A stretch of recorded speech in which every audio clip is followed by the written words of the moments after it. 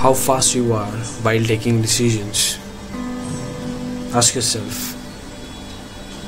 The people are confused between the two things. They don't know what to choose upon.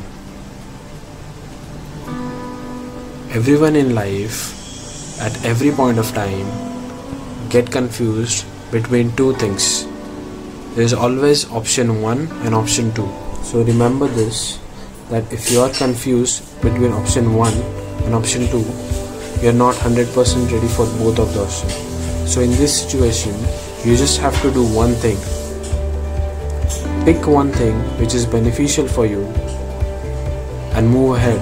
You have to take your decisions so fast that even if you fail, you can take out the learning from it and move ahead in your life.